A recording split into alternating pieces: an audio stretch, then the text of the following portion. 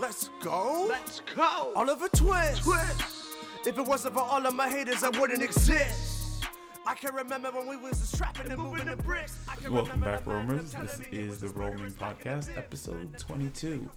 And we are your hosts, Romulus. And Kojo. And how have you been? How was your weekend? Weekend was good.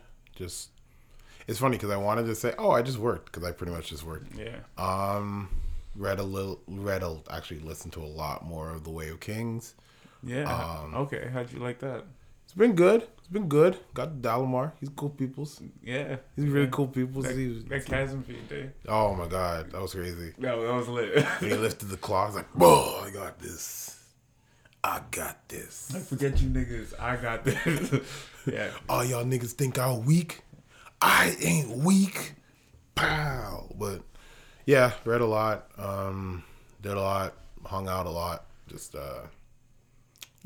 same old shit. Mm. And you? How was the weekend? It was pretty good. I worked a lot. I did a lot of writing. I'm thinking of releasing something soon. Okay.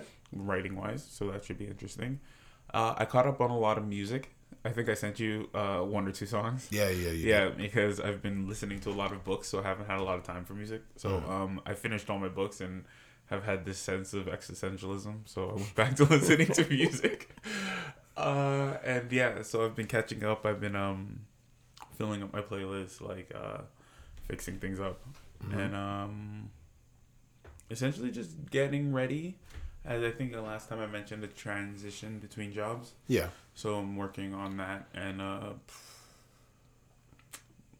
just chilling. That was pretty much all weekend. Okay, right on. Yeah. Right on. Nothing too exciting. Yeah. Nice. That's good.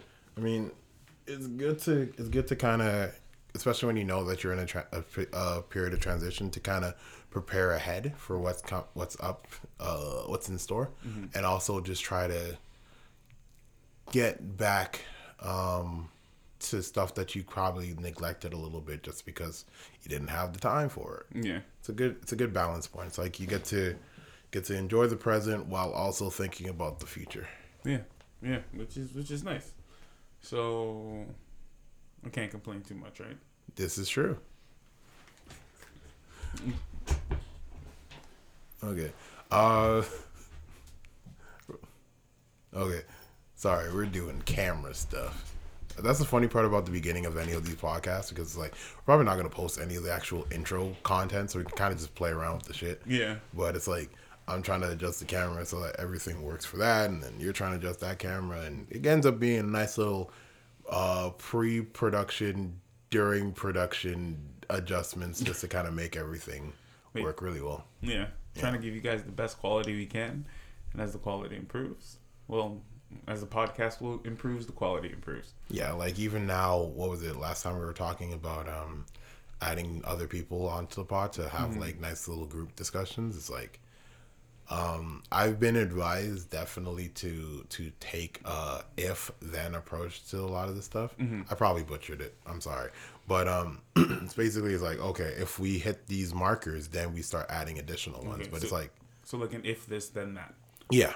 Okay. So it's like just a nice little transition so that we don't end up having to juggle like a billion things. And especially if those things aren't necessarily, not productive, but like they wouldn't be conducive to where we are right now in this whole journey. It's like, we can do it later. I have no problem doing it later. But right now, let's get the little things down pat. Let's get the ball rolling. Exactly. Yeah. Like learning how to angle cameras so that we can see ourselves in said cameras. Hey. Hey guys. Hey. Okay, I agree with that, because a lot of the things that people think will help them are actually impede their momentum. Yeah. So when you're building up, forget the fancy stuff. Focus on the basics, and the basics will take you farther than the fancy stuff ever will. Yeah, it's like 300, like the whole Spartan thing. Like they all the Persians, they had like all these cool, intricate, super awesome weapons, and they could pull out bows when they needed to, and they got short swords and long swords and throwing knives and spears and all that stuff. But it's like, sometimes the most important thing is how the Spartans did it, very minimalistically. They had something for long range, they had something for short range, they had something for defense, and they became amazing at their craft with those things. Mm-hmm. And because of that, they became super awesome elite warriors. I mean, it's funny because anime does that exact same thing, where you start looking at anime characters and it's like, oh my god, why does Naruto only have a Rasengan and shadow clones?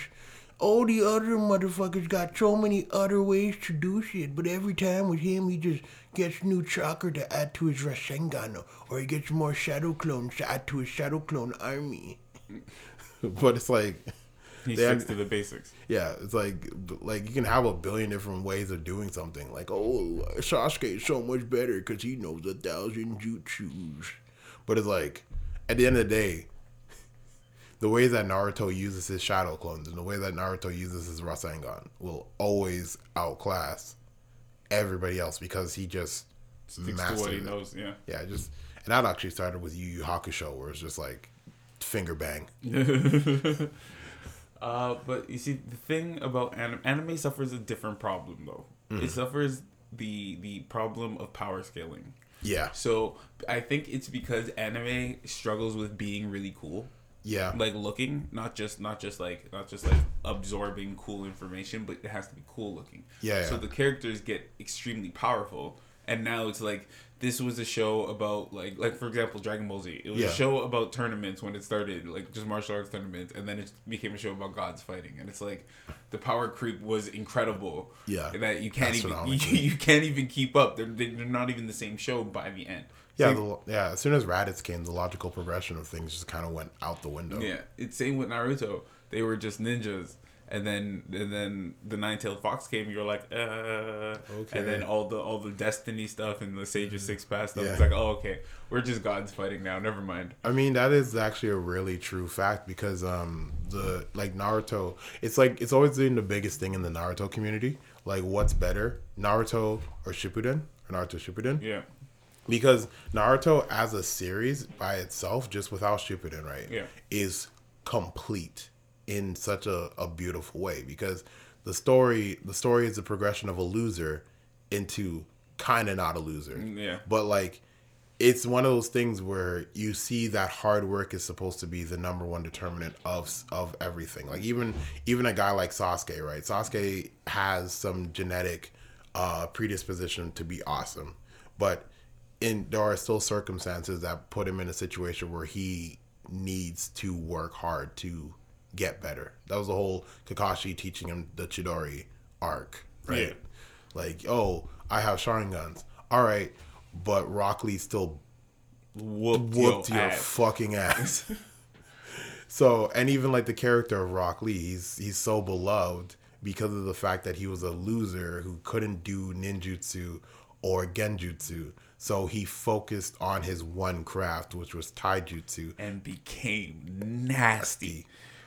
Until you then look at Shippuden. Yeah, and then Shippuden did him so dirty. They just did everybody dirty. It's like... If you weren't Naruto or Sasuke or Itachi, you were done dirty. It's like, wait, how close are you to the Okatsukis? Them niggas. Not the Akatsukis, the aliens. Oh yeah, those guys. Yeah, well, you only find out about them in Boruto, no?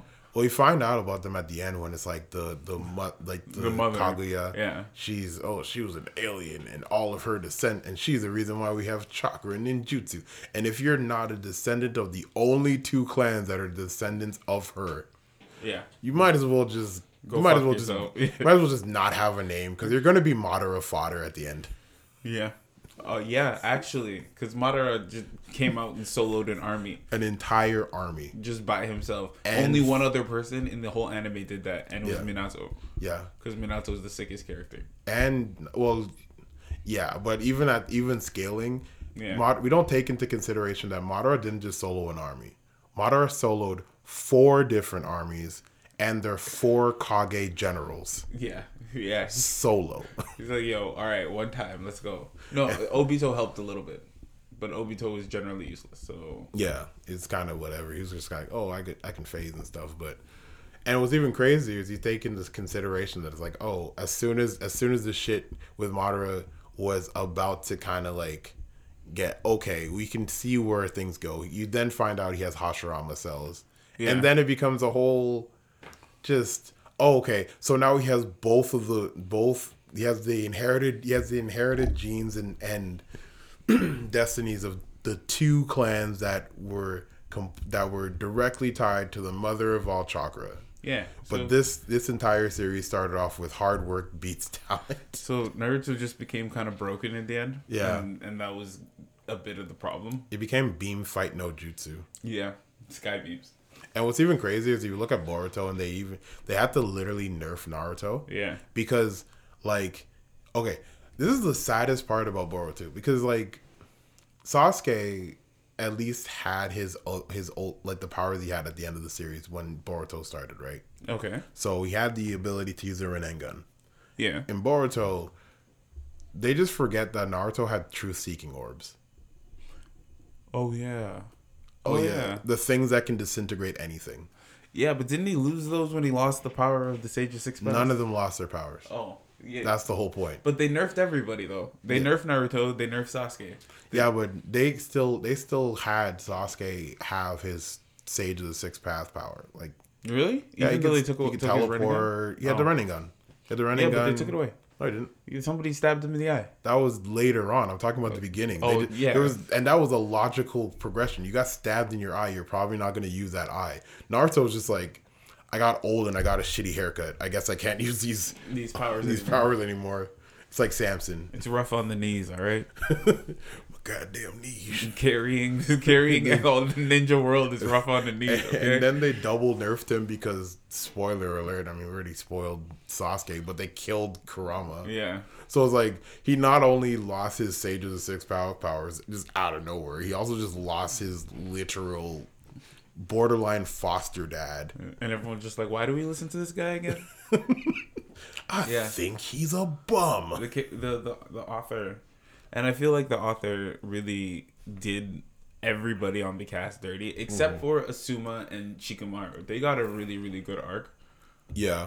Right? But everybody else, there was so much potential for stories there, and it's kind of like why I it's what My Hero does a bit better than Naruto. Each of the characters has their own like little stories and tales and arcs that draw you closer to the characters separately, because Naruto just became the Naruto and Sasuke show. I'm not gonna lie, if you like that kind of progressional storytelling, I would instead urge you to read or watch Black Clover, because Black Clover does it really well. Like, where there's never... Okay, here's my only thing about My Hero Academia.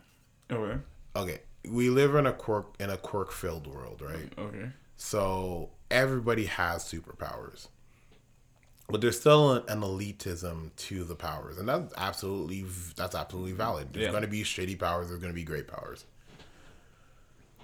My only issue is that Deku kind of doesn't make sense, and it's very much pro tag no jutsu.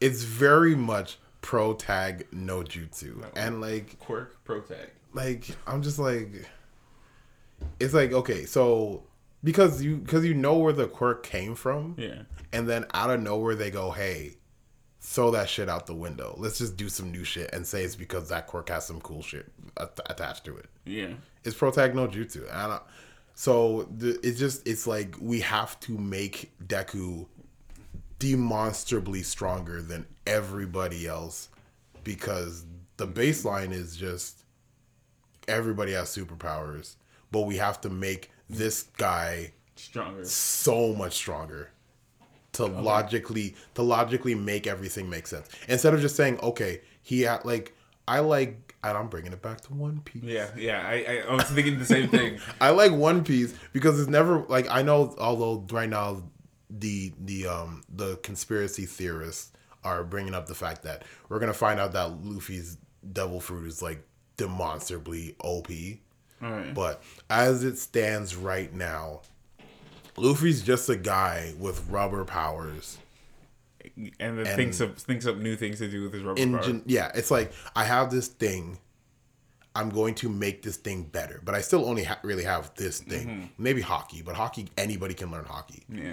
He has Conqueror's hockey, which is a whole... Oh, you don't understand that, but don't worry about it. It's why of the three people... Sorry, bringing it back to My Hero. Of the three people in My Hero that are like, these people are awesome, Bakugo's the best. I would probably say... Bakugo's the best. Okay, out of the three, Todoroki has two powers, and Deku's just manifesting all the powers. Say, hey, are you losing? Okay, here's a new power. Yeah, but Bakugo just learns how to do shit with his powers because it's just like, yo, this is what I got, and I'm the fucking sickest nigga. I still think Lemillion is the best character. Lemillion is the best character. It's just like, he is. First off, he looks like Tintin. Yeah. Secondly... Well, Tintin mad racist. Yeah. But Tintin's mad racist. We still rate Tintin. We rate him. Just don't rate... We rate him, not his content. Not his content, yeah. He looks like Tintin. He does. And then his power is actually kind of shit. Yeah, it is really shit. But these guys, like, I'm the fucking sickest nigga. Forget you, Bakugo. Yeah. But the one problem I have is that during the fight between Tintin and Class A... Yeah. Bakugo was on house arrest, so he wasn't there. To do anything, yeah. I'm like, I wonder how that fight would have gone. Bakugo is high-key, like, the best character, but he's also kind of he's, like, here's my thing. I'm not gonna lie, especially because of TikTok, I'm not really a big fan of the Bakugo stans. Okay. Like, the Bakugo stan community is kind of, like, crazy, because they just kind of go, oh, he's just misunderstood. It's like, no. He's a dick. He's a dickhead. Yeah, he's a dick. No, let's be honest. Let's not act like he's some kind of like he's just a misunderstood kid. He doesn't understand what he's doing. No, he's a piece of shit. He's modern day Vegeta. He's not even modern day Vegeta, and he acknowledges that yes, I'm a piece. Because Vegeta was a piece of shit. Yeah. Vegeta's like, yeah, I'm a piece of shit, and when I get the chance, I'm gonna fucking kill you. We'll hang out, but when I get the chance, I'm gonna fucking kill you, and I mean it. He's like fake. He's like fake edgelord though. Yeah. Like he just tries to act like he like it. Because here's the thing. He's basically just a privileged white kid. Like, he's always been loved by everybody. He's never really had an actual issue. His family's rich. He's chilling. He just is a piece of shit because he just wants to be a piece of shit. I understand Todoroki, and Todoroki Todoroki should be edgelord. Yeah, because he literally has actual trauma written on his face. Yeah, but Todoroki's doesn't really understand emotion, which is understandable. That's another way to deal with trauma, because people will be like saying something emotional and just kind of there like, dude, his mom threw boiling water on his face because he kind of looked like his dad. Yeah, like. Which is a whole other thing if we want to actually go through that. No. Like, I don't understand why people go, oh, Todoroki's dad is a piece of shit. Oh, Endeavor was the worst thing that happened to him. His mom threw boiling hot water on him, to the point where, and that's the thing, we act as though Todoroki, like, not using his powers is based off of the training that he had with his dad. But no, it's because of all the trauma that his mother inflicted on him because of his association to his dad. Yeah, and it's like, can you forgive your father? But redemption arc, as far as redemption arcs go, Endeavor's redemption arc is a redemption arc akin to Zuko's. It's really good. It's funny because when they both ended up with fire powers and fire scars. I'm not even talking about Todoroki's. No, I know. And Endeavor also has a scar. That's what I'm saying. Too, that was so good. It was like tearjerker. Like it's like because that's the thing that we don't. The whole point, like, it sucks because once again he lived in a society where being number one is akin to being God. Yeah, and like, you know what's even sadder about that whole thing, when I think about that, I'm like, One For All is kind of a dick move power because if you start looking at the core, like, not the corollary, but like the parallel storylines between Endeavor and All Might and Bakugo and Deku, you go like, I get why you're so angry. Genuinely frustrating because some random quirkless piece of shit gets an OP masterclass power that just is inherently better than everybody else's, and he happens to be the best, not because of the strength of his own merit, just based off of eat this hair real quick. I feel better for Bakugo because at least Bakugo knows. Yeah, you know what I'm saying? Yeah, Endeavor just didn't know, and he was just chasing. He was just chasing Jack of the Wisps. Dude, for his fuck whole All life. Might. Yo, yo, because of All Might, there was 3 generations of trauma. That is true. Emotional trauma, bro. But Endeavor's entire family had to literally like be damaged, all because Endeavor wanted it to be. Like, Endeavor knew that his powers would just never be better than All Might's. And he wanted to work, and he wanted to reach a better singularity for the next generation. Oh, yeah. And he just found out, and like, it doesn't matter because this guy's powers are just magically better. And it doesn't matter because the next guy who inherits All Might's powers just gets the singularity powers, where he gets, you get 20 different powers. Congratulations. He's just gonna be better. And they haven't even gotten to the point that obviously will become the logical progression where Deku learns how to fuse powers together. Oh yeah. You know what's gonna happen. The power scaling. I do like the storyline where Endeavor realizes that being number one isn't about just the praise and the position. Mm-hmm. It's actually a lot of responsibility. Yeah. And I find a lot of people don't realize that being in the top spot is a lot of responsibility, and it's a lot of taking care of the people that are under you. Yeah. Especially when it comes to like taking care of like countries or taking care of communities or things like that, right? Yeah, heavy is the crown. Heavy, yeah. And it's interesting because when he becomes number one, he like saves lives, but he does it begrudgingly. And when he becomes number one and he asks All Might, like, yo, what does it mean to be number one? Like, what does it mean to be a symbol? He starts to understand like what it means and to be there and to like put your life on the line to show the people that, hey, there's somebody looking out for you. Yeah. And it all culminates in the ending of season 4. Season 4, and it's just fucking beautiful. And you see him growing during that season and progressing and asking himself the tough questions. Yeah. That is like, was I the bad guy this whole time? Like, as much as I was trying to be a hero to everybody else, was I the bad guy to my family?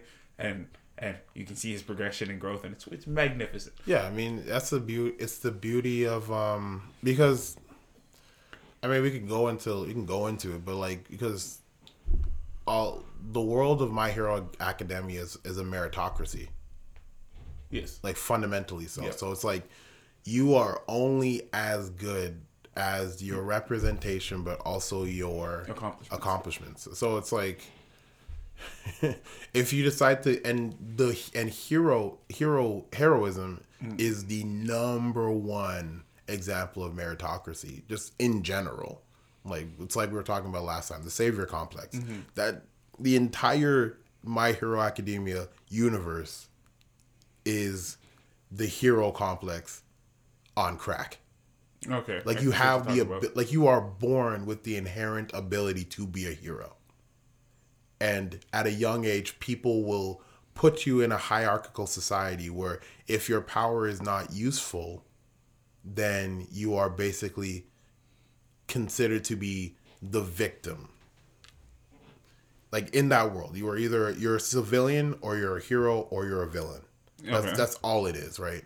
So, even in this new arc even in like the new manga arcs where they're talking, haven't gotten there yet. Okay, let me not spoil that. But like, even in the new parts of it where it's like it's a whole bunch of stuff where they basically make it very clear. Mm-hmm. You are either a hero, a villain, or chattel. Like, just cattle. You're sheep.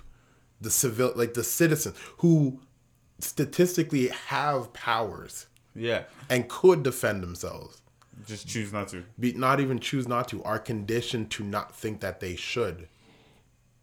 Because remember, heroism is illegal unless you are licensed. So it's illegal for you to use your own powers to defend others and yourself. Yeah, okay. So you agree that people that have power should be able to defend themselves? Absolutely. Okay, so you do agree that people should be able to defend themselves? Absolutely. So you do agree that people should have guns? No. Wait. You don't need a gun to defend yourself. That is true. That is true. And once again, I've always said it's a dirty argument because the only reason why you need a gun is because other people have guns. Yeah, exactly. But so other people if nobody has guns, guess what happens? But you can't say nobody will have guns, because if you make a law where nobody should have guns, the only people you're taking guns away from are the law-abiding citizens. Hey, guess what? What? Guess what? I'm not talking about laws. I'm talking about the literal, logical conclusion of if there are guns in the world, yes, everybody should have guns. But if there are no guns in the world, yes, but there are guns in the world. And I'm saying the only logical argument that's ever brought up on the concept of everybody should have guns is because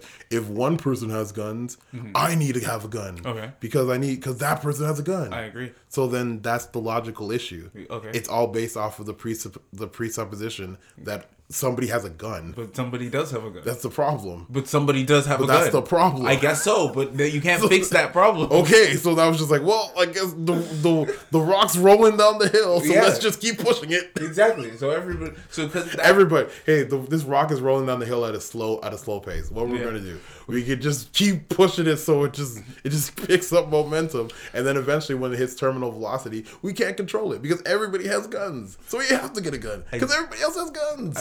I do enjoy the fact that we went from animated guns. You wrong. I know. It was a nice transition. But no, I disagree. Everybody, I do think people should have guns. I was talking about meritocracy, so you brought up guns. It's like, so.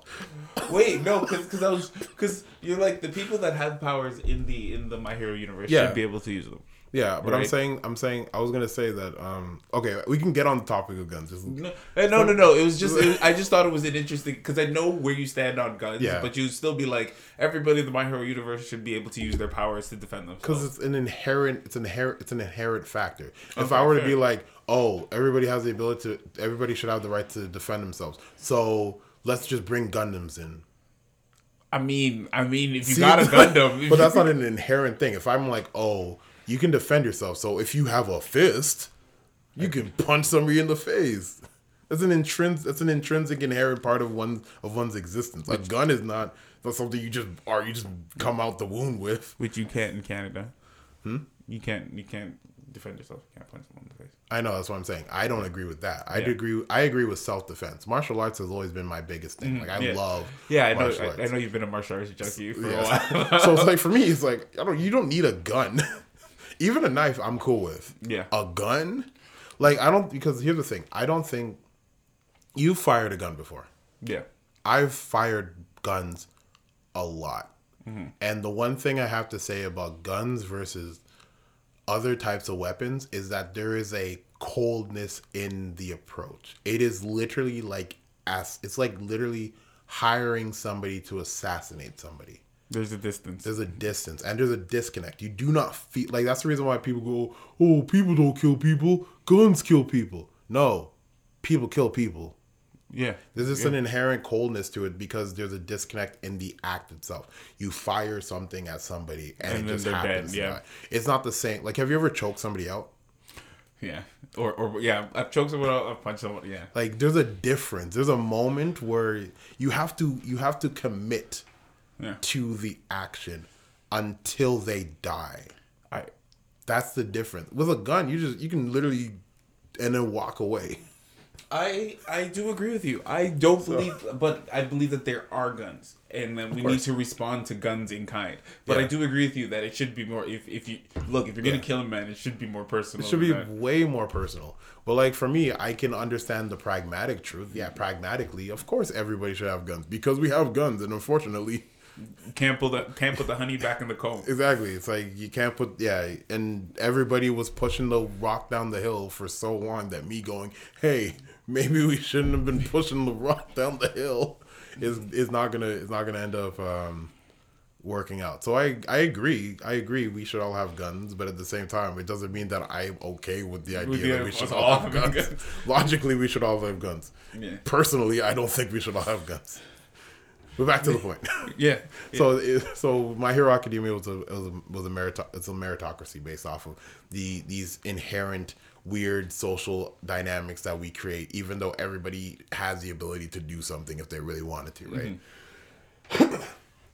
And exemptions are given to certain people. Classes are also brought up to certain people, right? What's even crazier, because they have a police force, but the police force is usually full of people who have to use guns. Even though the large majority of the population has powers, you have to wear riot gear and use guns. They like, it's such a dumb. No offense, it's such a dumb system because it's like, how could I be offended? I don't know, because I like to say that because I'm about to go into like like they have a utilitarian belief system, but they don't use it properly. They go, hey, the water quirk people shouldn't be firefighters. Like, look, they have a society and it works for so them. dumb. Right? It's so dumb. They have a society and it works for them, alright? It's so dumb, but it doesn't work. That's the problem. It basically makes for classism because the people who have powers look dangerous down on the people, quirks look down on the people that don't. They don't only look down. They're like the sheep. They sheep and the pity them. sheepdogs. Yeah, they pity them, and they basically act as though they are gods. In fact, that's the whole thing about the high school system, where it's like if you work there, you're basically made like immortal.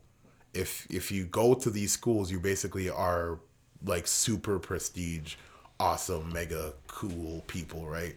But even just the concept of hero worship and a meritocracy means that if you are literally at the pinnacle, you are akin to a god.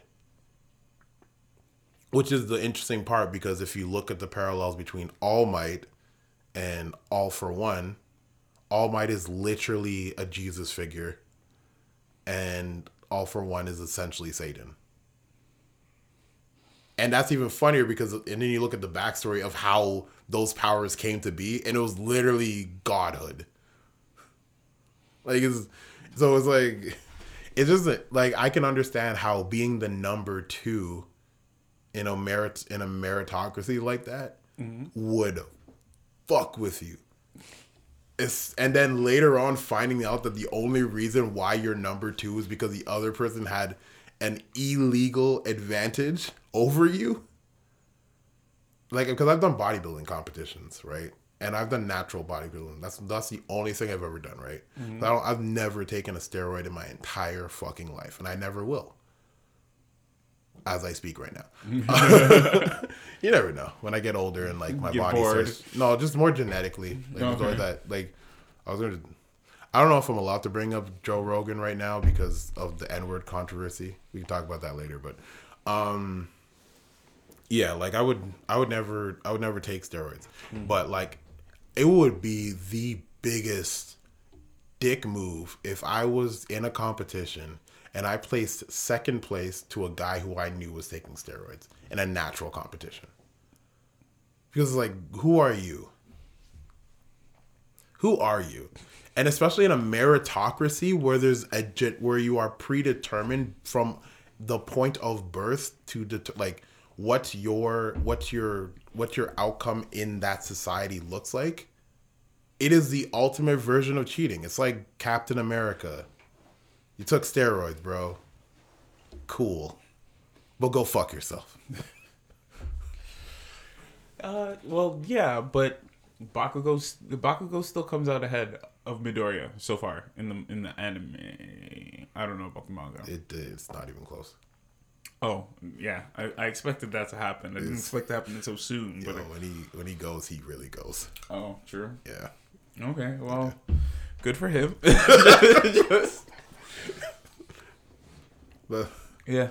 It's an interesting. It was an interesting anime, but it abandoned the hard work theme. And now that you're looking for it, you notice it. Even Dragon Ball Z did the same thing. Yeah. It abandoned the hard work theme to you're predisposed to being amazing. Remember when Krillin was Goku's rival? Yeah. And Tien was a problem. And Yamcha was Goku's rival. And Piccolo was Goku's rival. And they're just like, yo, this guy's just too strong. We're just gonna now you guys switch are background sides friends. real quick. Hey friends, I'm gonna leave you here while I go be God somewhere else with Vegeta. You know Vegeta, that guy who killed like half of you guys and then banged your girlfriend. Yeah. And got her pregnant twice. Also, you know what's the craziest part about Dragon Ball Super though? Mm-hmm. Vegeta literally finds the Dragon Balls every year just to wish that Bulma was younger. Jeez. Because Bulma just doesn't want to be out, like, because Saiyans live longer than humans, right? Yeah. So she has to constantly just like Wish to be younger. I think the same thing happens with Chi-Chi, but we don't talk about that. Oh man, Dragon Ball Super is great. Oh, yeah. So, do we have any actual topics for today, or is this just our anime episode? I mean, hopefully not. I can already hear the pussy drying. Yeah. All of these are recommendations. You should probably watch them. Damn right. Oh, speaking of pussy drying, I want to talk about the. Well, that was a segue. It just want to talk about the plight of men sure what we going through. by the Whammons. Sure, what they putting us through. Kanye West. Kanye. Okay, so we both like TikTok a lot. Yeah, TikTok's pretty cool. But like, it was a combination of two different video clips. I don't know if you saw the one with Andrew Schultz. It's about how he was saying that the algorithms in China are different than the algorithms in the rest of the world. Especially a lot of like quote unquote Chinese enemy countries. When it comes to TikTok, essentially like the algorithms will show different portrayals of different things to incite different emotions and responses. So it's like in China, the algorithms will basically allow for there to be a celebration of Chinese culture and like the STEMs, so science, technology, engineering, mathematics, to basically motivate the public who are watching these things to want to accomplish more. Whereas in like Americanized countries, westernized areas, the algorithm will try to promote like sex, drugs, more Subversive. Yeah, more postmodernist thoughts, like all the things that would cause dissidence and like Subversion. Subversive thoughts. So, and like Andrew was basically talking about that and how it's ingenious in a way, because it's like if you wanted to destroy any country, you don't attack the country. You just cause it to erode from the inside. You poison it. It's why the Canadian, I guess trigger warning, why the Canadian extermination of the natives was much more effective than the American extermination of the natives. Yeah. Because the American was an actual war, while the Canadian was a subversion of culture. Yeah. They came. It's funny because that's literally. Then we can even talk about the difference between liberals and conservative white people in terms of how they communized. Yeah. The liberal ideology is a very communist ideology. Well, I wasn't talking about that. Okay. I thought that's where we were going. No, I'm like, let's do it. I was saying liberal versus conservative white people and how they interact with like, for example, black people. Because it's still Black History Month, so guess what? Kojo's going to talk about my blacks. Talk about the niggas. Goddamn. Anyway. Talk about my goddamn blacks. But like, you ever, like, the movie Get Out, right? Yeah. It was about liberal white people. And how their version of anti-blackness is scary, because you have those who love our culture but hate us, and then you have those who hate our culture but love us. Like, I think that's the difference between conservative and liberals. Like liberal values are, I love your culture, but you could leave if you wanted to. Yeah. Whereas with conservatives, more like, I love you guys, but I just hate your culture. Yeah. So it's like a little bit different with the way that they go about it. So with liberal white people, it's they'll poison us. Whereas with conservative white people, they'll just stab us. Okay. Right, but neither here nor there. The main point that I was trying to bring up when it came to the TikTok thing was just like, it becomes insidious and a poisoning of the culture, whereas before it was just, let me bomb you guys. It's like if we can destroy the ideologies, mentalities, and the elevation of a culture or of the society, especially the next generation, we basically cut the tree at the roots. Well, yeah, it's actually been a tactic they've been using on the black community Ever? Yeah, for decades now. Since because the black community used to have like one of the highest what are they called, atomic family rates. Yep.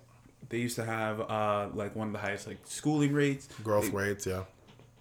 Black Wall Street was a thing, and then funny enough, with the rise of, and I'm not saying it's a cause, but it is one of the contributing factors, but with the rise in popularity of hip hop. Yeah. Hip hop is a very subversive factor, and not hip hop as the music, but hip hop as it's used as the culture around it today, right?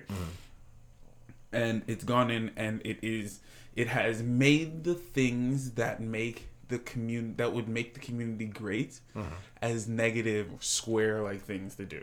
Okay, I would probably not use the word. No, we can bookmark it, but I wouldn't use the word hip hop. I would say urban. Urban. Okay, better. Actually, that is better. Because term. the thing is, you can also be. It isn't specifically just hip hop. Like you look at R&B, you could look at it like a whole lot of different sectors of urban culture that specifically.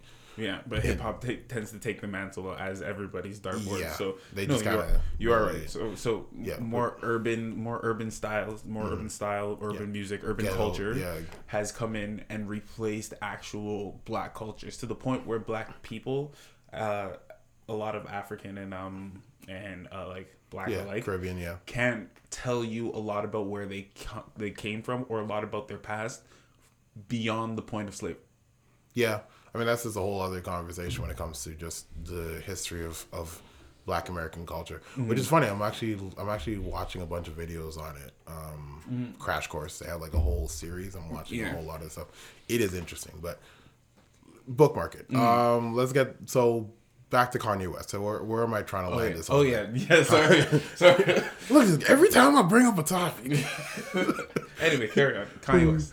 TikTok. So TikTok, right? Basically, Andrew's point kind of plays into what Kanye was talking about specifically in terms of his fight right now with Kim Kardashian over his oldest daughter, Northwest's ability to post stuff on TikTok.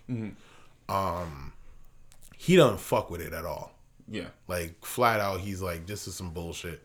Don't do that. This is not something that I don't think TikTok or any social media should be something that is a mainstay for an 8-year-old girl, right? Okay. So, because they have a group like Kim and his daughter have a group TikTok page where basically she has access to post whatever she wants, and Kim has access to post whatever she wants. So the daughter and the mother basically have content creation control over the page, right? Kanye is not fucking with that because well, first off, look at the history of Kanye and social media. Look at the history of Kanye and media in general. Look at the history of the Kardashians and media in general. We forget that North's mother started her career with a leaked sex tape. So clearly there's like... That her mother leaked, I believe. Yes and no. Yeah, something... Her mother was involved similar, yeah, and clearly benefited from the entire thing. So, and she started a lot of different things that we now consider to be detriments to society. The body modification, BBL society, the slim thick culture, the hyper exposed reality star, exploitative ads, all this general why niggas be calling these bitches birds culture was primarily started with Kim Kardashian, right? Yeah. So, and Kanye wasn't having it. He was just like, yo, fuck this shit. I don't like the fact that you have my daughter on here. I've asked you multiple times for you to do this, and now I have to bring it to social media because this is the only place that you respond to any of my shit, because it's literally me targeting and tarnishing your brand, right? And if you're not willing to make this cordial, well, fuck you. I'm gonna be petty, right? Yeah. Whatever. It's always a man being petty, whatever. But the main thing that was brought up, like, was Kim talking about, this is a terrible way for you to do this. I'm the primary this for this kid. If I feel as though I want to do that, I should be able to. It's not like her posting videos on TikTok is not the most detrimental thing. You airing out our business on social media is far worse, blah blah blah, right? And I'm just like, it's really terrible that shame tactics are the only way that women nowadays go about trying to discredit an actual logical, respectable, truthful statement. And what's even crazier is, guess how Kanye responded? How? He posted the TikTok community guidelines. Yeah, I saw that. So it's like, you can't even do it.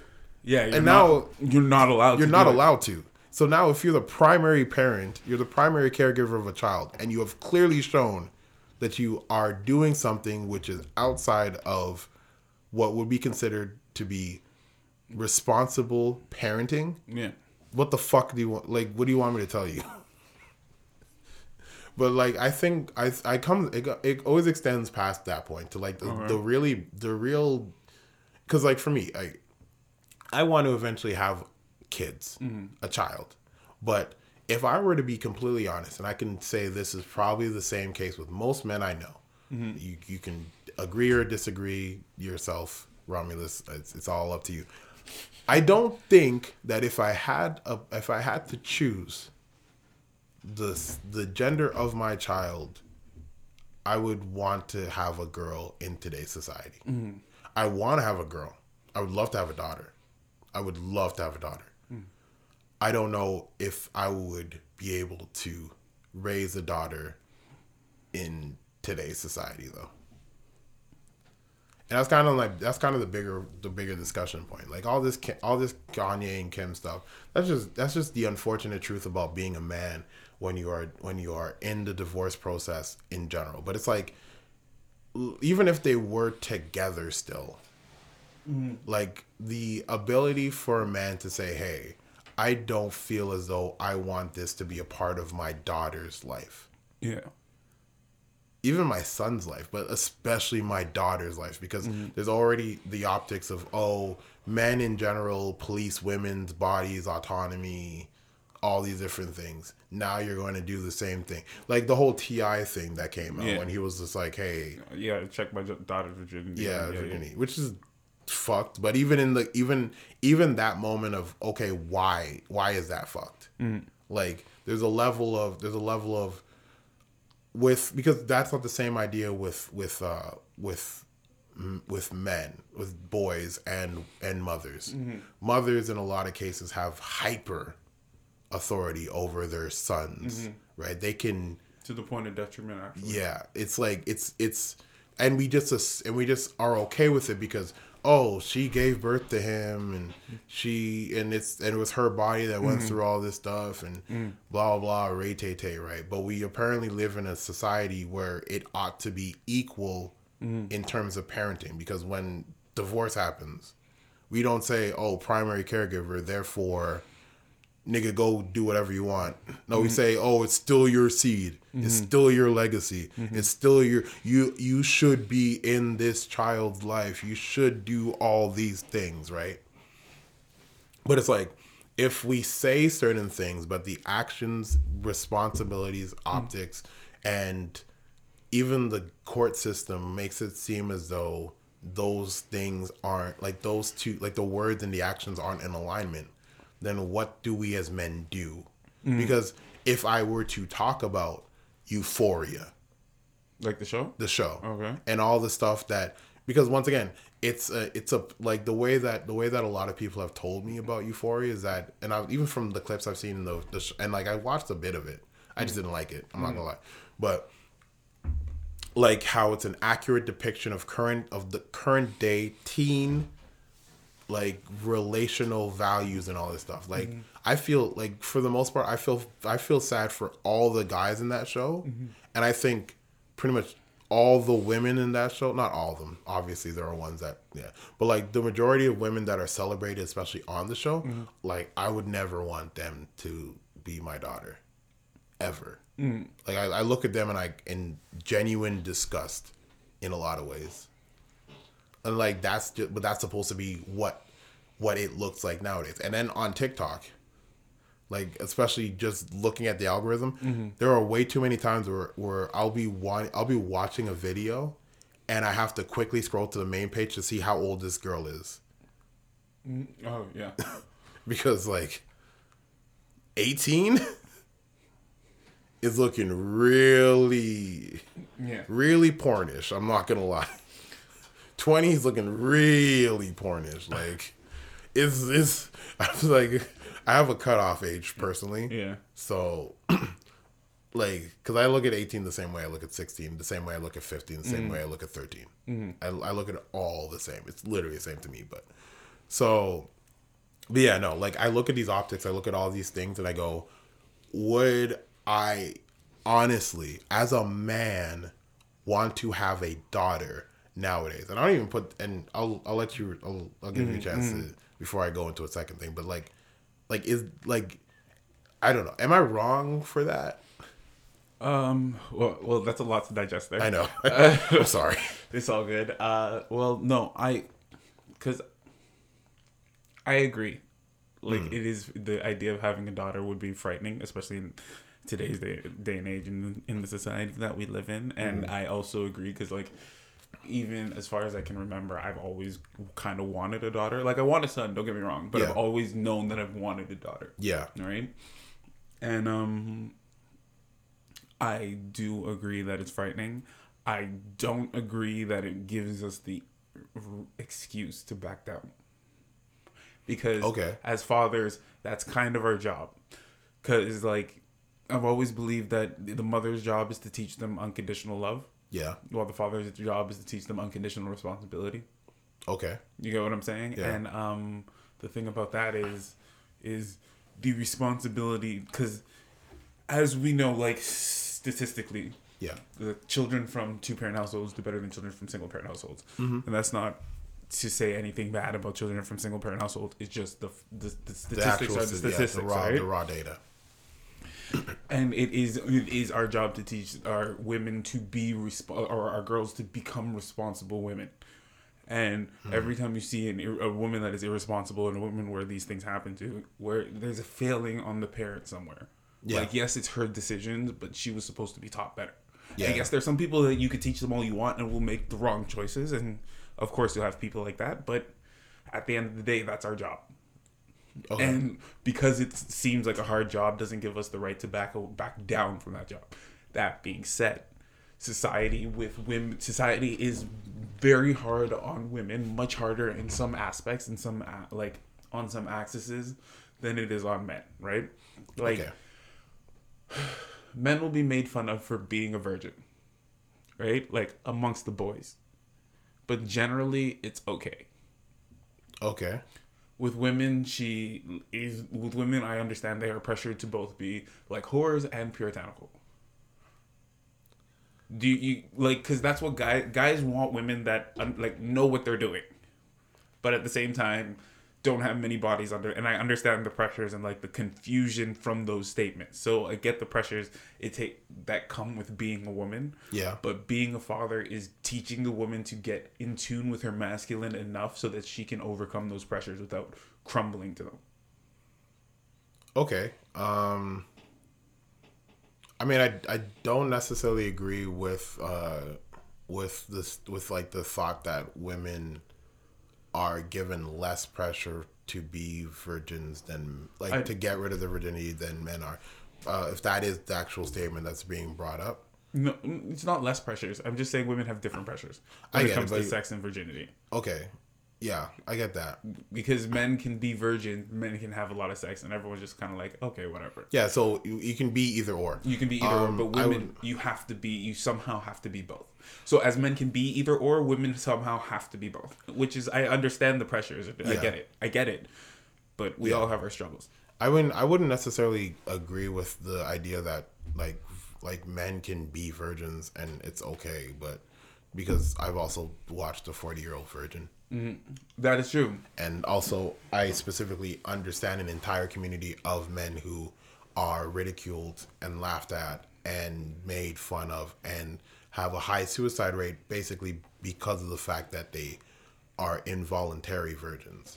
So I would disagree specifically with that point. I can understand what you're saying when it comes to the dynamic of a man can technically exist in a place where if they don't have a lot of sex, they're cool. If they have a lot of sex, they're cool. Whereas with women, they are both pressured to know what they're doing, but also not have a lot of experience that taught them what they're doing. Yeah, exactly. I can agree with that. Yeah. I can absolutely agree with that, though. The only other thing I would probably say is that I can understand things idealistically, and I know that for the most part, when it comes to a lot of these conversations, the idealistic approach is essentially where the conversation eventually lies. But I'm more talking in terms of realism, like realistically. You can talk about a man's duty, what we ought to do, but realistically, does it ever make any sense? Of course not. That's my problem. Of course not. But if you because I don't live in a world of idealism. This is the only thing that we will honestly forever be disconnected from. I don't care about idealism. Yes, but you have to live in a world of faith.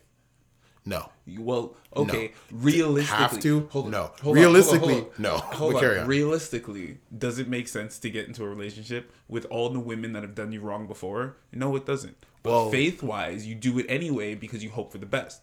You have to live in a world of faith because realistically, making any choice doesn't make sense. Well, I get what you're saying, but that doesn't mean I'm living in a world of faith. It means that I'm moving in a realistic world with a bit of faith. Okay, that's fair. So, but I can't live in a world let me put it like this.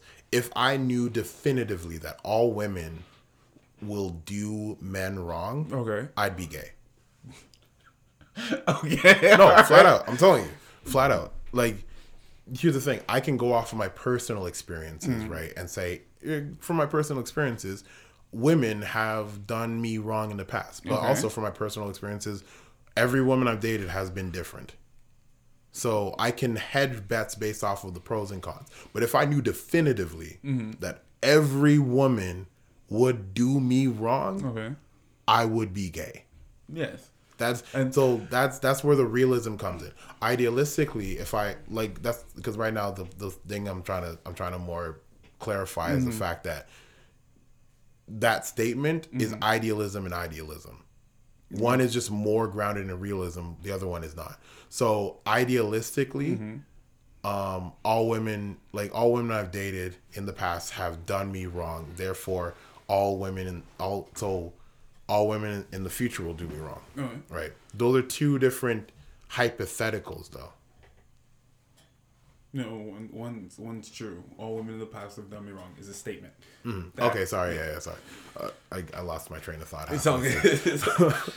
Because, let me get back. Let me land this. Damn it. I was having a mental conversation with myself. It's all good. It happens to me all the time. But would you like me to present my point while you think of yours? Yeah, sure. Okay. So my thing, approaching it the way you approached it is with women, saying like, oh, if I go with all women have done me wrong, all women will do me wrong, right? You're approaching it in realism. You know that all women are different, and all women have done you wrong differently. But you're also approaching it with the sense that there is a likelihood that there are good women out there. Yeah. Right? So that being said, you can approach having a daughter the same way. Yeah, because if you can realistically say there are good women out there and somebody raised those good women, it's a possibility that you could be one of the people that raised those good women. So I can actually land my point now. Okay, go right ahead. Okay, I get what you're saying, because there are some women who, if there are, because idealistically speaking, like, okay, from my limited pool of women, all women have done me wrong. Okay. The way by which they have done me wrong is different, though. Right? So, and even in saying that, that's still a point of idealism, because some of them technically haven't done me wrong. It's my optics is that all women have done me wrong. Okay. Right? So the idealism versus idealism is the idea that all women have done me wrong, therefore all women later on will do me wrong. The reason why I say they're both idealized is because the actual statement all women have done me wrong is based off of my interpretation of the realism of it. All right. Like, in what way? Explain. If we're talking based off of the actual statement itself, it's usually not necessarily grounded in realism, but that's besides the point. I'm losing that. Okay. I'm losing that entire. But I think that point proves your point that being afraid to, or being skeptical or afraid to have a daughter is kind of pointless, because if you saying that all women like are like this, or the reason that you're afraid to have a daughter would be based in idealism, because you're idealizing what women and daughters would be like. Yeah. If I was taking it from that standpoint. Yeah. Okay. My actual reasoning behind why I was saying it's not actually based off of the idealized approach. It's more based off of the real world, the real world circumstances of what the system presents as a man's role in society, and that's actually what I was trying to say initially. But then I got caught up in a multiple train, because it was supposed to be a specific point on what you said, which is what a man ought to do for their daughter. Teach them the masculine, do all these different things, and bring them into a place where they are not like the other women. But that's idealistically. Yes, but I can only work off, like, me even thinking I have a daughter is an idealistic world, in that I have a daughter. Yeah. So I have to think idealistically. Well, I have to understand what I will think and what I want her to know idealistically before I teach it to her. So that's the only way I can approach the question of, would you like to have a daughter? It's like, okay, idealistically, yes, and I would teach her all these things, I was saying, so that she doesn't end up like this. Well, I was not saying specifically, would you like to have a daughter? I was saying, in today's society, does it make sense to? Does it make sense to have a daughter? Because now it's not based off of your idealistic approach to what you would do or what you would contribute to a growing woman. Okay. It's more based off of what you have the liberty to do, it based off of the society, because you are not the only person who influences anything in your daughter's life, and especially in today's society where child protective services is a thing, where social workers, if you ever actually look at some of the interesting statistics of social working, like PSW, like personal social workers, child social workers, all that stuff, you would be very, very, very, very scared. Yeah, where it's unlikely that if you and your partners or wife or whatever split up, that you will even see your kids. Especially because they like to bring them into court hearings to basically be the determining factor. And how many social workers do you know that are men? Yeah. And so no. So the answer is no. It doesn't make sense to have a daughter. But in that vein, it doesn't make sense to have kids, and it doesn't make sense to get married. Absolutely. Like, the whole thing just doesn't make sense for me. Absolutely. But I'm just saying, if you have to hedge your bets. If you have to hedge your bets, don't do any of it. You'll probably come out on top. No. I mean, statistically speaking, there are... Okay. So, if you have to hedge your bets, it's not necessarily like you go all the way, but you could potentially find a middle ground that makes sense. Okay. Right, because the issue is not divorce. The issue is society's influence on your children, and that conflicting with your ability to properly raise your children. If I had to hedge my bets, though, I would probably do better raising a son than I would a daughter. So that's hedging my bets, and that's once again going back to the whole. You can't necessarily think in terms of idealism versus realism. Every time what's funny? You can't necessarily choose what gender you're gonna be. It's like, you can't. Oh, actually, you can, but let's not. But don't. But don't do that. You know what's funny? You know what's funny about this episode? What? Every time I'm making a point, you hit me with a side point, and then I have to think about that point, and it fucks me up, and I sound dumb. Damn you for knowing how to beat me. Damn you. Victory. Damn. Oh man, there's a whole secondary conversation that we've had about people in my life wanting me to lose conversations more often. So, shout outs to you. The victory is ours. Yeah. But I always win the war. But no, basically what I was trying to say is like if you had to like because once again I don't live in a world of idealism. I just don't. Yeah, but eventually you're gonna have to boil down to you're gonna have to boil down to a set of ideals and live by them. That's just what it is. You can't navigate the world without ideals. Yeah, but I just mean idealism in terms. I don't mean like I should probably stop using the word idealism then. I just mean in a world of like superfluous make believe. But yes, but why not strive for something better? Why not create a world that is better in your head and then try to make the world around you match that, as opposed to bringing your vision down to match the world around you? Because I don't care how often you think you should fly. Yeah.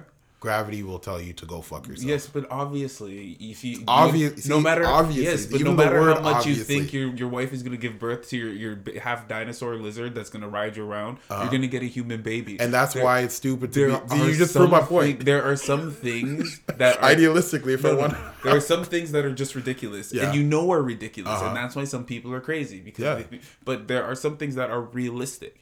Like saying that if I have a daughter, I will raise her. I'm going back to the conversation we're having. Yeah. Saying if I have a daughter, I will try to raise her with the beliefs that I believe that she should have, because she's my child. I will program my child the way I want to. I pay for it. Damn right. Anyway, the beliefs that I believe that she should have, and hope for the best that she would become a good woman, but eventually you have to boil down to these are the ideals. I'm going to take a leap of faith, because you don't really know what's going to happen. Yeah, but that's the thing. It's not necessarily.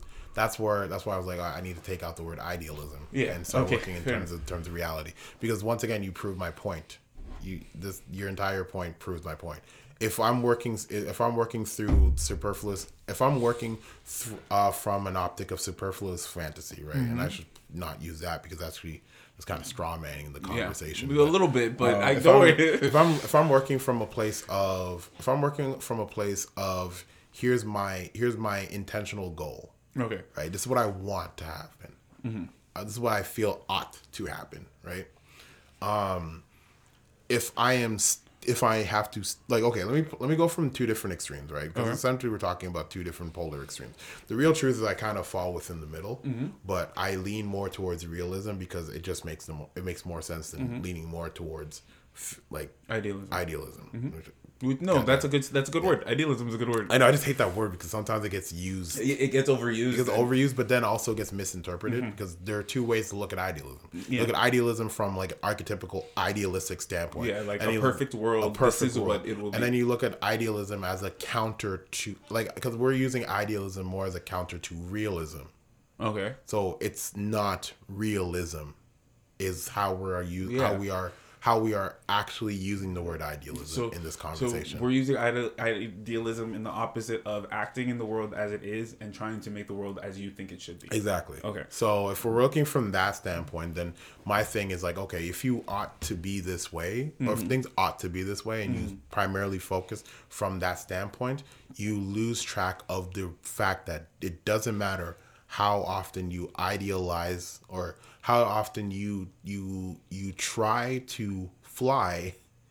If you can't fly, you can't fly. So it becomes a level of stubbornness that's attached to your idealistic standpoint. If you look at the world from a standpoint of realism, then if you can't fly, then run. If you can't run, then walk. If you can't walk, then crawl. You taper your approach so that you can still maintain a level of idealism, but it's realistic to the situation by which you are presented. It doesn't matter how much you may want your child to be an exemplary, fully programmed version of whatever you want. Whatever you idealize, right? If you can't, you're just being stubborn if you try to continue it. And the problem is that as men, we don't get to be idealistic in a lot of cases, especially when it comes to our children, because the society, the government, and social media and this world will make it seem that Kanye West is crazy for wanting his 8-year-old daughter Mm-hmm. to not be on TikTok.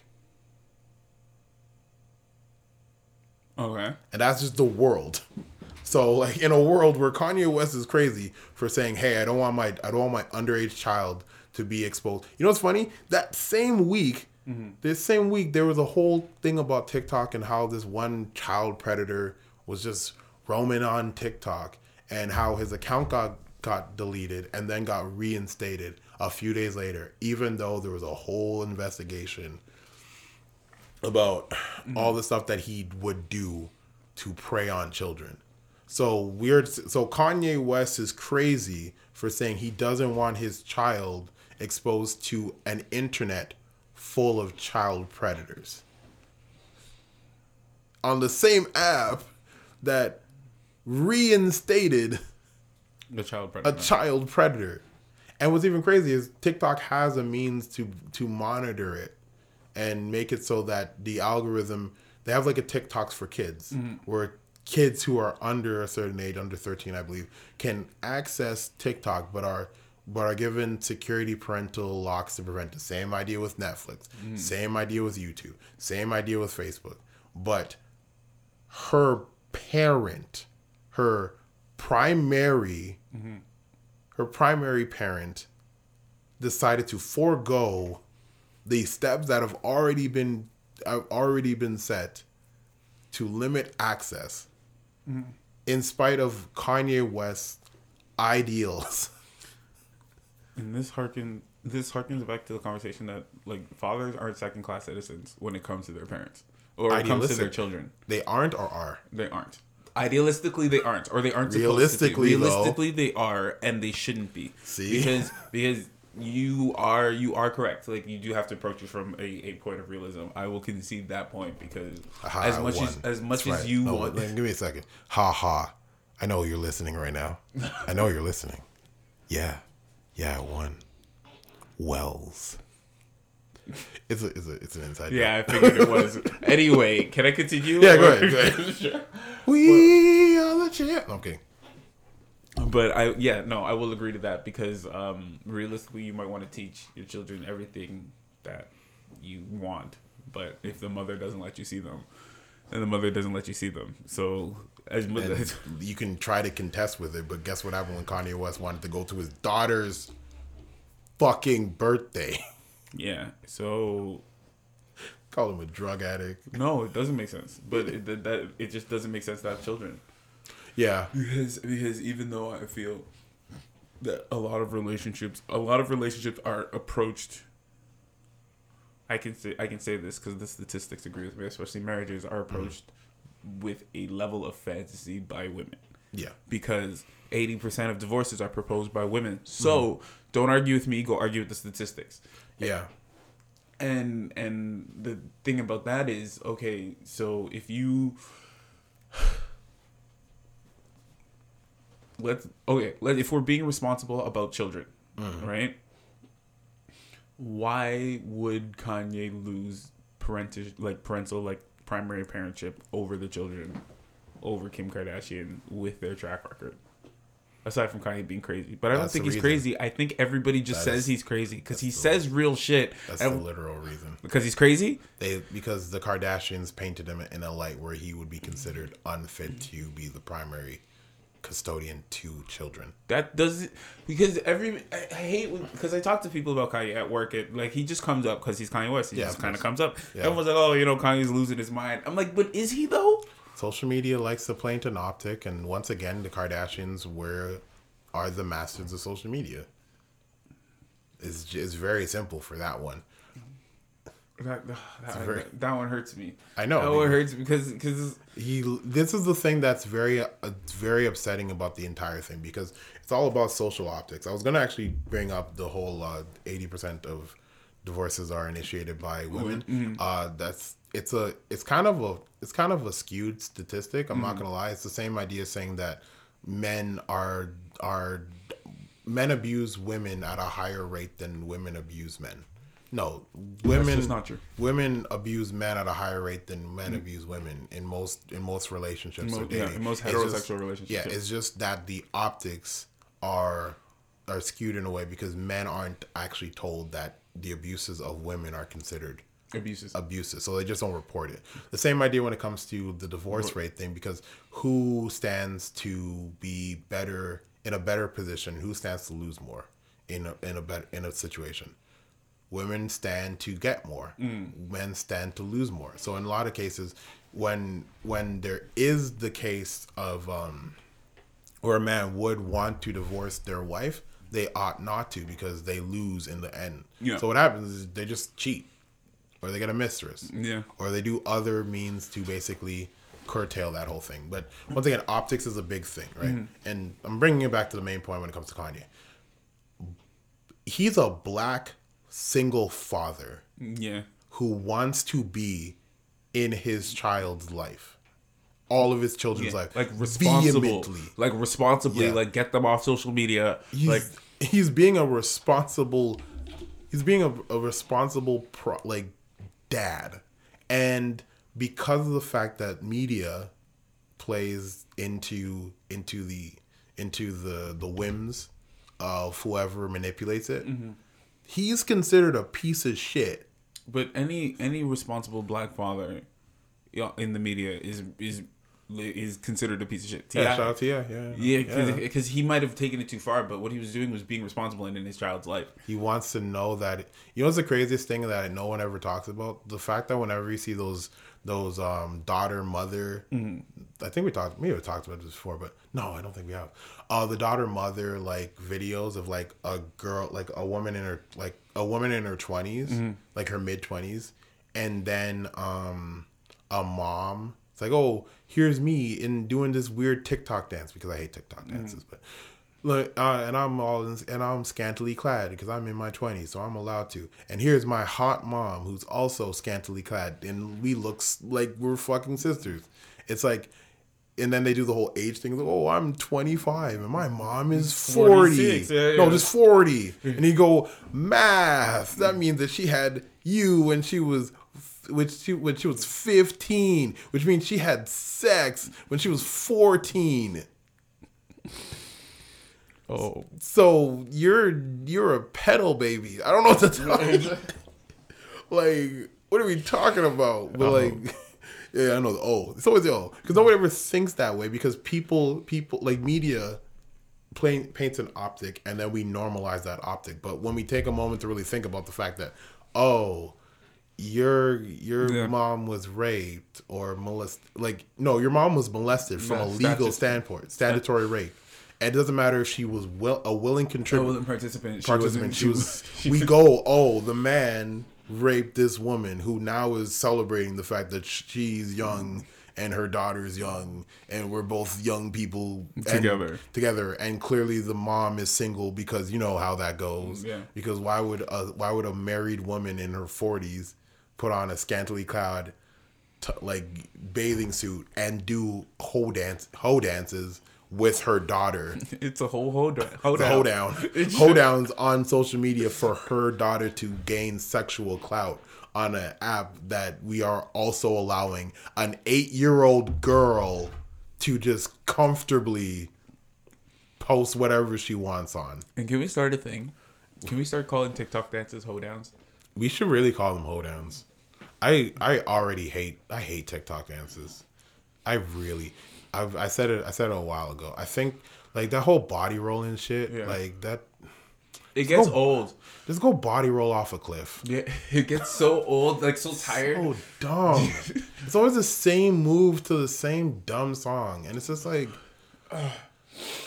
And then black people want to complain that they keep on stealing. Like, white people keep on stealing our dance trends, and I'm like, let them take it. They can have it. Stop doing it then. Yeah, so they can have it. Like, cute in the first place. You look like it just looks gross. Do other things. And read a book.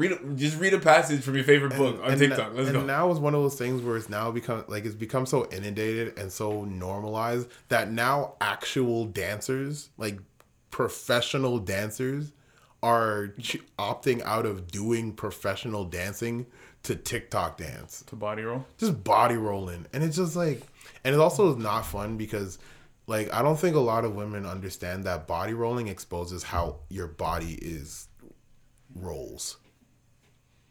I don't. A lot of women. This is gonna sound really fun. A lot of women ought not to body roll. Oh, jeez. You know what? No. Get that with your bad self. It's been on me way too much. You go ahead. You go right ahead. I was such a nice guy. You go right ahead. Yo, take it away. You need to leave. No, but seriously, because I'm just like, yo, it's. I get it. You're on a journey, but like, just. I get it. Oh, my New Year's resolution because lockdowns. My new year, new me plans are probably gonna start in like August. Yeah, because that's. But like, come on, while you're on your journey, just know when to make pit stops. Sometimes you should just keep going on the road and not stop. And sometimes you just stop and just reassess the direction you're going in. Yeah. Just pull out a map. You might have taken the wrong left and ended up on TikTok body rolling. You ended up on TikTok body rolling. You took a wrong turn somewhere. I'm telling you that the content you should be creating is like motivational workout vids and TikTok has the potential to be such a useful app because it's like 15 seconds to 3 minutes, and you don't realize how much it's like Twitter but videos. Yeah, right. Yeah, absolutely. And you don't realize how much information you can pack in that to teach people how to do things, and it's like short, compact information, right? Yeah.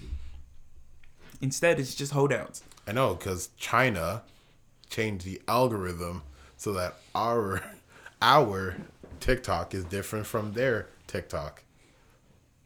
Well, that's unfortunate. That was Andrew's point. Yeah, that's super unfortunate because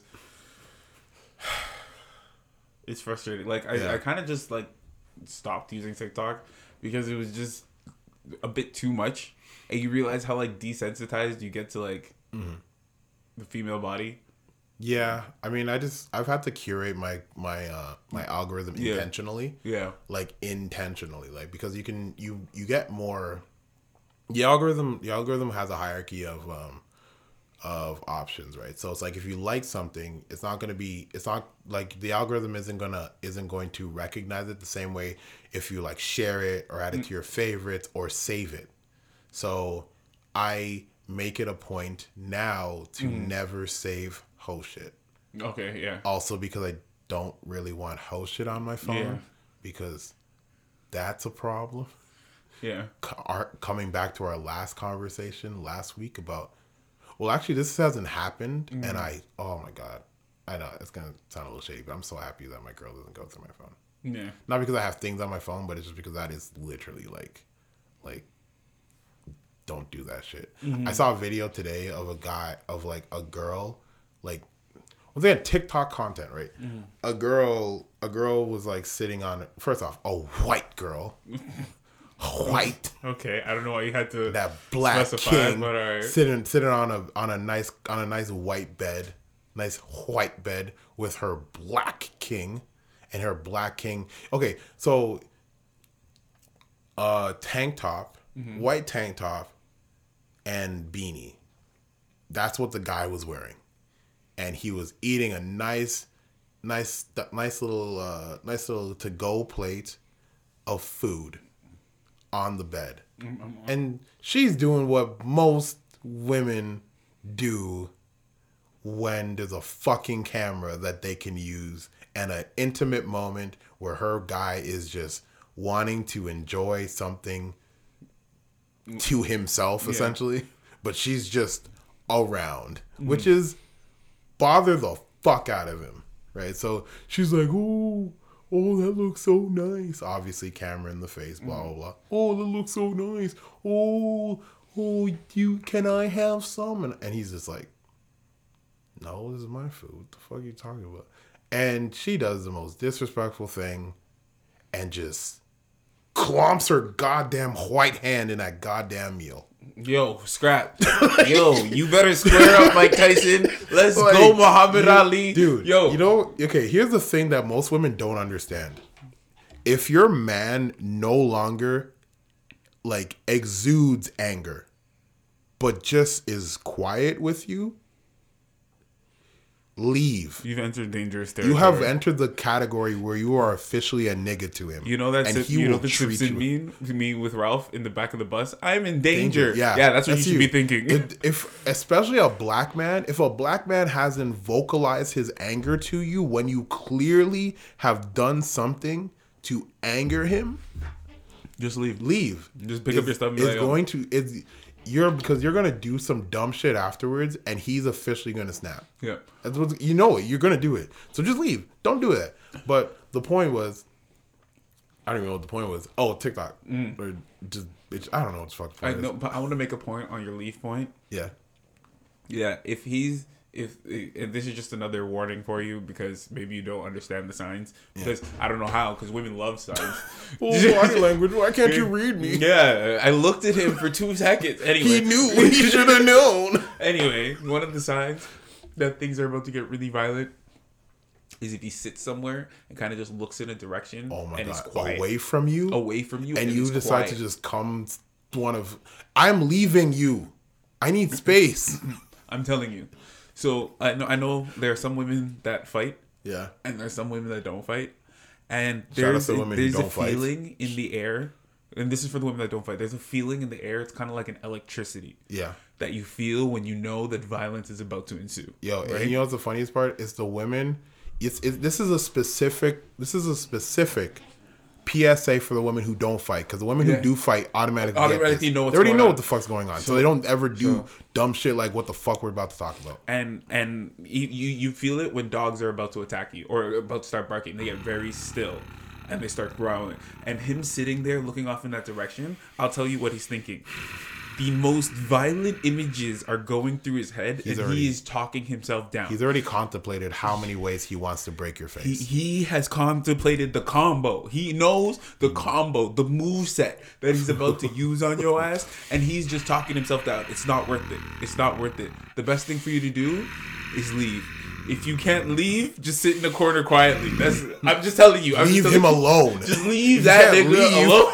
Leave him alone. You know the next thing he said to her? It's like, I'm done with you, bitch. Bitch, I'm done with your shit. Like if a man does not call you out your name ever, when he does, shut the fuck up and leave. Just go. It's like, not worth it. What did I do? Whatever's about to come out. What did I do? What did I do? You don't want those answers. They always want to bother you with what did I do? What did I do? It's like, I'm trying to walk away from you. But what did I do though? You don't want those answers. Yo, it's like a puppy who shits on your shoe and then wants to keep following you.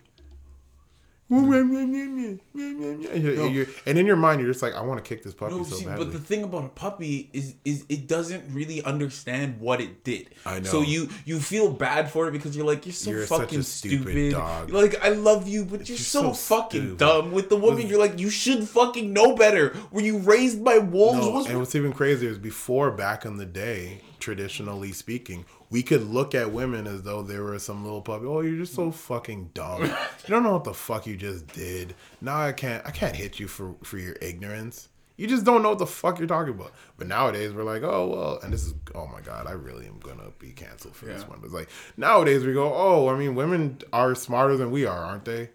Women are more in tune with emotions, more in tune with social cues, more in tune with all these things. Because apparently men, especially black men, are raised in a society where we have never gotten in touch with our emotions and have no understanding of any social cues or anything of anything. So clearly they know more about this shit than we do. But when we walk away from you, creating distance, after you have clearly done something to upset us. Okay. I'm gonna get canceled for this. I tried, motherfucker. I tried. Yes. Right, I tried. Yeah. Okay. Have we had the women children argument? What? Have we had the women children conversation? Well, women and children first? No. How? I had this conversation at work, one time. How it is hard to look at someone as equal. Oh yeah, we have. We've had this conversation. Have we had this conversation on the mic? Yeah, I had to completely paraphrase it for you. Oh yeah. Okay. Okay. You were like, yo, as long as these bitches look like start acting like children, I'm gonna treat y'all like children. It's like my property, bitch. No, it's not even as long as they act like. Wow, when you say it like that. I know. That's why I have to reword it. It was so toxic. It's not. Thank you for letting me bring this back up on this episode of the Roaming Podcast. So I that got you. I still look like I'm the better of us. It's not that they act like children, and that's not the thing. And I don't think that they act like children, because the thing is, like, I think personally that women are more equal than they think they are. Yeah, you get what I'm saying? I believe yeah. women are equal more than they think they are, in the sense that I believe that equality is what equality does. Yeah, you got it? Okay. So but the thing is, the way it's set up is equality isn't that way. No. So you cannot. I don't think you can be equal in a protected class. If I came in here with a bodyguard because I couldn't be alone with you, there's no way that I am equal to you, and there's no way you should consider me as equal. Yeah, you're not. Exactly, right? Mm-hmm. So the fact that women exist as a protected class from men makes them more, and this is where I'll get canceled, more akin to children, in which children exist in an equal frame, in the sense if we're all lining up for something or doing something, I can't just be like, get out of here, you're a child, and get in front of them. Yeah. They exist in a sense of autonomy, but there are rules and laws that protect them from the world that I exist in that aren't there for me. Absolutely. And that being said, where was I going with this? I don't really remember. Since I think you were going with bitches ain't shit. Oh yes, yeah. But no, it's like, I get the whole point where it's like because claiming that equality is a big aspect of society or something that they are striving for, but still benefiting from the inequality of society makes it so that it's like, what are you actually doing? Yeah, what are we doing here? Yeah. In the sense of like, how am I supposed? And the worst yet is like I get faulted because I don't see like. Or I am supposed to see you as equal, and for some reason I have a hard time doing it. And the hard time is basically because you are afforded things that I'm not. Yeah, I mean, essentially it's the different, like, because there's two different ways of looking at it from a political standpoint. Okay. It's like we act like women in a lot of cases are acting as though this whole patriarchy thing, I have to say thing because it's a thing. But this whole patriarchy thing, like what they want to do is demolish it. They want to completely tear it down. Abolishment of the patriarchy in general, right? But the reality that a lot of us are facing, once again, idealism versus realism. The reality that we're facing is, instead of it being a tearing down, it's starting to look like a usurpment. It's just a coup. Yeah. Feminism as it was initially taught was essentially supposed to be a demolishment of the entirety of this system that basically puts people in a hierarchical environment where some people are considered first class and other people are considered second class citizens. Before, initially, it was that women were the second class citizen, right? Now in this third wave of feminism, it starts to look more like a coup d'etat, where essentially all they're trying to do is make it so that men are officially second class citizens and women are now the protected class, but not just protected in terms of the minority approach to protected, where it's like, oh, they are the victim class and therefore we should give them things special provisions to basically allow them to have an equal footing with the rest of society. Let me bring it back to February, which is really all that black people fucking wanted in the first place. And then white people started fucking complaining about the shit. And now they keep on fucking complaining, which is why everybody who keeps on telling me about why Joe Rogan should have been allowed to use the N-word 70 times during his podcast can go eat my black dick. Yeah, instead it's starting to look like a coup, where it's just like, they are taking advantage of this secondary class of being a secondary class, a secondary special class, but also are also now saying that they are the primary class. They control all the things and they have the right to have the say in this thing. So they are both the first class and the fake second class. Which is interesting because it's putting them in a place where they have all the rights of men, traditional men. They have all the rights of men. None of the responsibilities. And they are able to do things and get away with things that men aren't. It's not even that. They're also men are not afforded the rights of women. The rights of women, yeah, because they are afforded the rights of men, and the rights of women allow them to subvert the responsibilities of men. Yeah, but just we are not given access to the things which have historically been rights of women. For example, I want to be a house husband, which isn't a right; it's more of a privilege. It's not a right. Just because I marry you doesn't mean you can stay home. That's how it was before. That's how it was before. Yeah. That's what I'm saying. And that's a lot of things. And this is where I will agree with Fresh and Fit. It comes from a lot of holy shit. You hear that, women? Yeah. It's surprising, but just because again, it goes back to the conversation we had last time. Yeah. So sometimes you have to take what they say.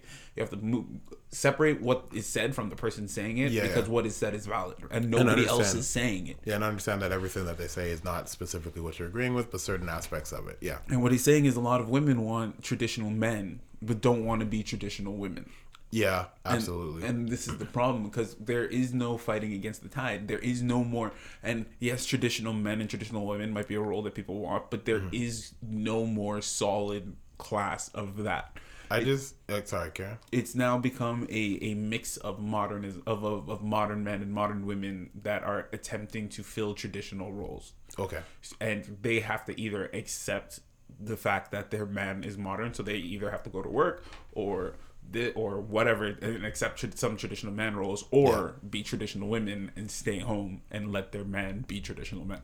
Absolutely. The only thing I would say about even the concept of traditional versus modernism is like our modern men and women is I feel like I've started to realize that it's a cop-out conversation. Okay. Because we don't actually have a definitive timeline for either of those two different groups. So what happens is we just assume, anything from the past is considered traditional, and then we can just take from any point in the past in history and say that it's traditional.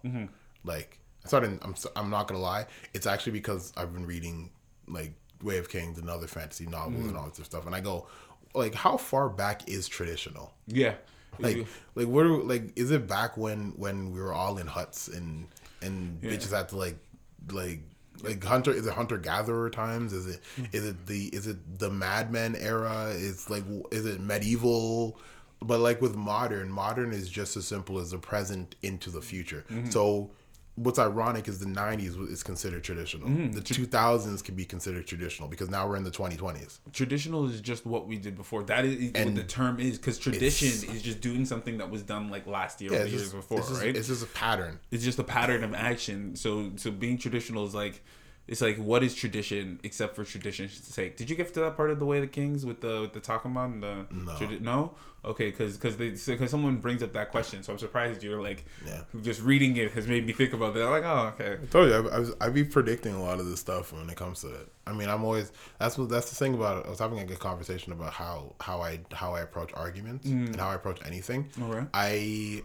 I've started to realize that 1 + 1 = 2. So it doesn't matter how long it takes for another person to say 1 + 1 = 2. If I know the answer to it, I'm already ahead. So by the time that I've already seen the logical progression of something, I'm already understanding the conclusion and working past that point. So it's like, I've already read this part. You don't have to tell me that 1 + 1 = 2. I'm already on, but working on the rebuttal to the actual end statement that you are alluding to. Okay. But always keep an open mind. Yeah, always keep an open mind, especially when you're reading things, when you're talking to people, because though you might understand the logical progression of the argument being said, the way they got there might shine some light on a question that you have about the statement. Absolutely. It's never one of those things where I'm no longer listening. It's just more like, okay, I can see where you're going. Now that I have an idea of what's going on, I don't have to put as much focus into trying to understand it. Now I can just see how it plays out. But I think that's probably the one thing that is more the annoying part about the sector of pods and YouTube and TikTok and all this stuff, especially when you get so caught up in TikTok, is like TikTok, especially with the whole sharing and clipping and just duetting and all that Stitching shit and all that stitching. stuff, yeah. I'm just like, half of the time it's just a woman or a man saying some shit hyperbole, like just with hyperbole, and then women or men responding, and it just gets really tiring. Mm-hmm. Especially in the black community, because that's just the optics that I have of it. But it gets really tiring when people have that long drawn out traditional versus modern conversation. Because even the concept of modern, we don't consider modern even in the standpoint of the future. We consider it in the present, but we don't consider it literally the present. We think of like a time frame of ideas. The idea of the present, but we don't even take all of it. And it's like to say, hey, I'm traditional, but my man can't do this, or oh, I'm traditional, but I want my woman to also do this. I'm traditional, but he doesn't punch me in the face all weekend. I'm traditional, but I wear pants. Yeah, it's like literal pants, like actual pants. Yeah, actual pants. I'm traditional, but I don't know how to cook. What? Like what? Or not even I don't know how to cook. I don't cook. Yeah. Or I'm traditional, but I don't go to work. Yeah. And what's even funnier is I can even say it from the opposite standpoint. I'm traditional, but I have a girlfriend. Yeah. Girlfriends are not a traditional thing. You yeah. either are courting somebody or you're married to somebody. Married to the one, yeah. And what's even crazier is I actually agree with a lot of the statements of women who go, "Oh, you want a traditional woman, or you want a traditional woman, but you're not a traditional man." And you ask me to do girlfriend duties or wife duties on a girlfriend's salary. Yeah. It's like, no, you should, like, they're absolutely correct, because if you are traditional, you don't ever have a girlfriend. You are either courting or you are independent. She can do whatever she wants outside of the courting process. And by the time the courtship is over, the intention is engagement. Yes, that's so. There's never a girlfriend. There's never a girlfriend. I'm just saying specifically from traditional, from specifically traditional. I should never ask my girl to ever make me anything, cook me anything. I expect her to have sex with me.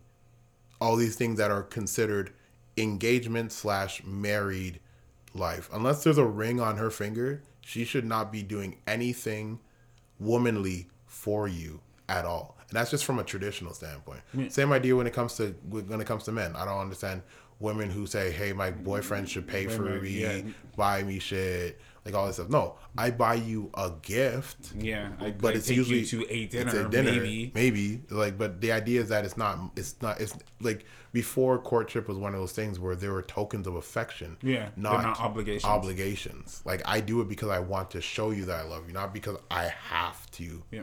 Do these things. Agree. So it's like, once again, what is traditional versus what is modern? Like, how do we define the difference? Where are we drawing the line? Clearly the line is blurred, but we just want to say some shit because it's the same idea with everything else. We act as though equality is our goal, but really it's just a usurpment of whatever system. It's getting a leg up. Yeah, it's because we feel the oppression that's being placed upon us, and we don't fuck with it because that oppression is primarily just an obligation for us to do something that we feel is not something that we want to do. Mm-hmm. Okay, all right, yeah, I can't argue with you there, because that is a problem with traditional. It's like, for traditional, let's go live in caves and wear loincloths and hunt during the winter. It just sounds terrible. Yeah, but that's traditional. And on Sundays I'll hit you over the head with the club and drag you back.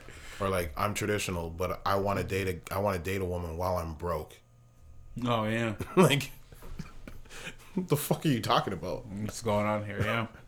I'm traditional, but what do you mean I have to hold 3 months of my salary for a ring? Yeah.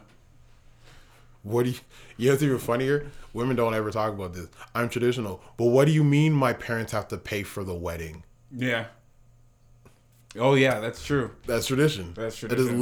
That's literally weddings. That's how weddings were. Yeah. Before you want to talk about white dresses and all this shit, figure out whether or not you can afford it. Yeah, your dad's paying for it, so you can get whatever you want, sweetheart. You can't even. That's gonna be a terrible way of ending this. What do you mean I'm traditional? I don't know if we're ending this, but ending this actual landing this point segment, yeah. Landing this point. But what do you mean I'm traditional? But I have to now get my dad to pay for this wedding. Yeah. Who I haven't seen in forever, because absentee fatherhood is statistically a bigger problem with women than men. So unfortunate. Yeah. Okay. Yeah. But Bakugo though. But Bakugo, yeah, that's the real nigga right there. Yo, I gotta be doing some shit. Oh man, that's funny. He really does come from a place of privilege though. He does. But to be honest, he's still sick with it. Like I like he is a privileged brat, but you gotta give credit where credit's due. Oh yeah, he's fucking nasty with it. So. And he only has one power that he has to kind of just like figure out. Like, and he figures it out nicely. I sweat a lot, and my sweat can blow shit up. I'm blowing all these niggas up. Like, what do you do, Deku? I don't know. I ate hair, and now I have like all the powers. 1,000,000 powers. So I'm just better than you. How does it feel to be shit? Hey, maybe I should steal that Lemillion guy's name and use that instead because I got Lemillion powers. Yeah. Fucking, and Lemillion was still better than him. He's like, yo, I'll fuck you up. Especially when you find that he was supposed to be All Might's actual. If he was All for One successor, he would be so broken. But you need a quirkless guide because if you don't, then blah blah blah blah blah. Then we can't fake the story of excellence and self-improvement. But no, seriously, you should actually, if you do want a good series specifically where all the characters are vital to the storyline and it's not one of those, even though the two main characters clearly are above the two main characters, are awesome and like they're above all, but whatever. Like it still comes down to the fact that like the other characters are really good. Black Clover, like everybody gets important? Better. Okay. Everybody. There's even a character who literally is trash, but he takes his power of trashness and makes it into not trashness. Like his power was, I'm going to soul tie with you and you're going to have like all this extra energy and power and I'm going to have like none of this shit and then we're going to do the average thing. Oh shit. Oh wow! Shout out to Hafiz. That's the average guy. That's what happens when you. Okay, all right. Yeah. I will check it out. Yeah. I don't want to say I'll finish One Piece, but I'll get really far in One Piece, and then I'll probably like gas out and then switch and then come back later. Hey, don't worry about that. Just let me know when you finish when you gas out on One Piece, so I can gas on Way of Kings and read Will Smith's book about how he was essentially a cuck. Oh, yeah. Don't worry. You'll get through Way of Kings before you gas out on One Piece. Please, because I actually don't want to read that book about Will Smith being a cuck. Yeah, so don't read it. But like, I already bought it. Why would you do that? Because I got caught up in the hype. The hype of cuckness. Yeah, of the cuckdom. Like, you have it's like sometimes when you get into tingles and stuff, you're like, oh, maybe the way I was thinking was wrong, and like the world actually see this whole idealism shit that sometimes I get into. Maybe I need to see the other side of the train tracks, and the grass may not be greener, but if I can see how that grass is, maybe it is a little greener. Yeah. Maybe they just water on a better schedule. So I checked on that side, and I'm like, yo, Will Smith, man, why do they kill our god? They kill our kings. Of course they do. Tom Cruise could be crazy, and nobody cares. Yeah, of course they do. But Will Smith, just getting cucked out by his wife, cucked out by his kids. Yeah. You know, Jaden emancipated himself. Really? Yeah, and it broke him. It broke Will. It broke. Yeah, because he loved it. You see your legacy go, hey. Fuck you. Oh, man. Oh, well, life is rough for Will Smith. And that's a very sad note to end this on. but yo, tears for Will. Oh, man. The plight of men. And stop the hoedown. Thank you for tuning into the Roaming Podcast. We have new episodes out every Monday and Friday. For news, info, and updates, you can find us on Instagram at The Roaming Empire. Loving my slang, how I don't give a shit. Know I'm the man, so does your bitch. Know you a fan, get off my dick. Loving the screen, but you watching the shift. And I won't stop until we hitting a million.